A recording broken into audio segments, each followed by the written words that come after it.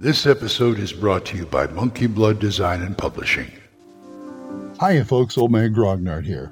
Imagine, create, play. Monkey Blood Design and Publishing is a publisher of products for role-playing games from the theater of the mind glory days of the 70s and 80s to the in-depth rule systems of modern gaming. Monkey Blood Design and Publishing is also the home of the Gold Emmy Award-winning The Midderland setting and its creator, Glenn Seal. Monkey Blood ships quality gaming products around the world from their UK web store, but you can also find their products on DriveThruRPG, itch.io, and Redbubble. Not only do they offer high-quality gaming material, but if you need a piece of cartography, art, writing, or layout for your own project, Monkey Blood Design and Publishing can offer freelance services to help bring your own project to creation. So, if you want to buy some great RPG products or get help bringing your own to fruition, head on over to monkeyblooddesign.co.uk and get in touch. Let Monkey Blood Design and Publishing help you to imagine, create, and play.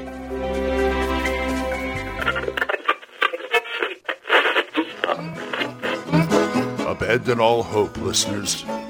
You're listening to Radio Grognard, the OSR podcast about stuff, with your host, Glenn Hallstrom. Hiya, folks. Old Man Grognard here. Hope you're all doing well. Kind of a gray to going to sunny day, I guess. You know, sometimes I just come in the morning and start this recording without any idea of what I'm going to talk about. That's one way I get myself to record every day. And this is one of those days, although I did think of something as I was starting up this program, starting up this software.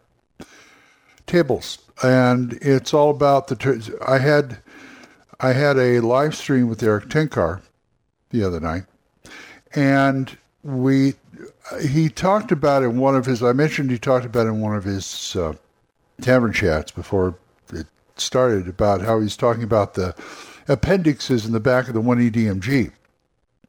And he went over the terrain table. Well, I happen to have my 1EDMG here, and it's an excellent, as I've said before, it's an excellent resource.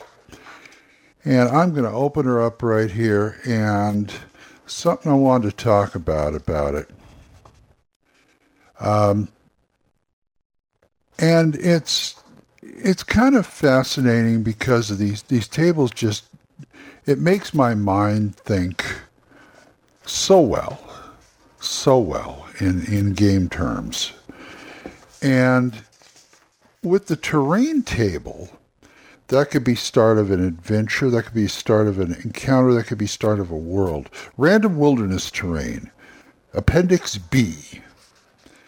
I like that because you can go, here we go, random wilderness terrain, you just roll at a D20 on here, and it gives you a guide about what it is.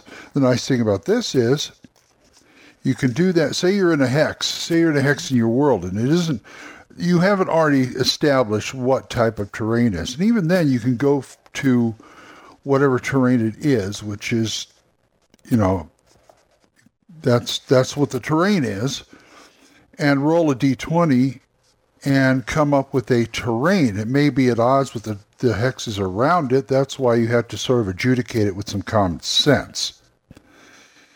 And so you do that, and then you go over to the random monster table, random monster encounters, which is Appendix C, and you roll up, you look under the terrain you got, and you roll up what kind of monsters it is. So, it's easy peasy. Okay, here's a question. What if you come up with your own tables? What if you come up with your own, say you use the terrain tables as an inspiration, and you come up with your own tables. Well, how do I do that? Well, I would say go get yourself a copy of the Monster Manual 2 for first edition, because that shows you how to make your own tables. And it is it shows you how to make tables the way they used to do it, which is basically, I think it's a D6 and a D12 or a D12 and a D20 or something like that. But it works. It really works. They'll show you what if you want some. If you look at the terrain, you look at the part of the world. Okay, I want there to be more hobgoblins than ogres or orcs. So it shows you how to weight the tables in favor of what you want. Very rare, rare, common, etc., etc. And if you just follow that format, you come up with a really nice table that works. I mean, to me, that's one of the unsung gems of first edition is that article right there in the front of the Monster Manual 2, because I don't know why they didn't put that in the first Monster Manual or any of the other books. It would have been great. But anyway, that's my suggestion about encounters and terrain, mainly terrain, because you look at your maps and it's got to be some kind of, it's got to make some kind of sense. So, if you're lacking something in a hex or a certain part of the area of the world, just haul out your 1E DMG and go to town.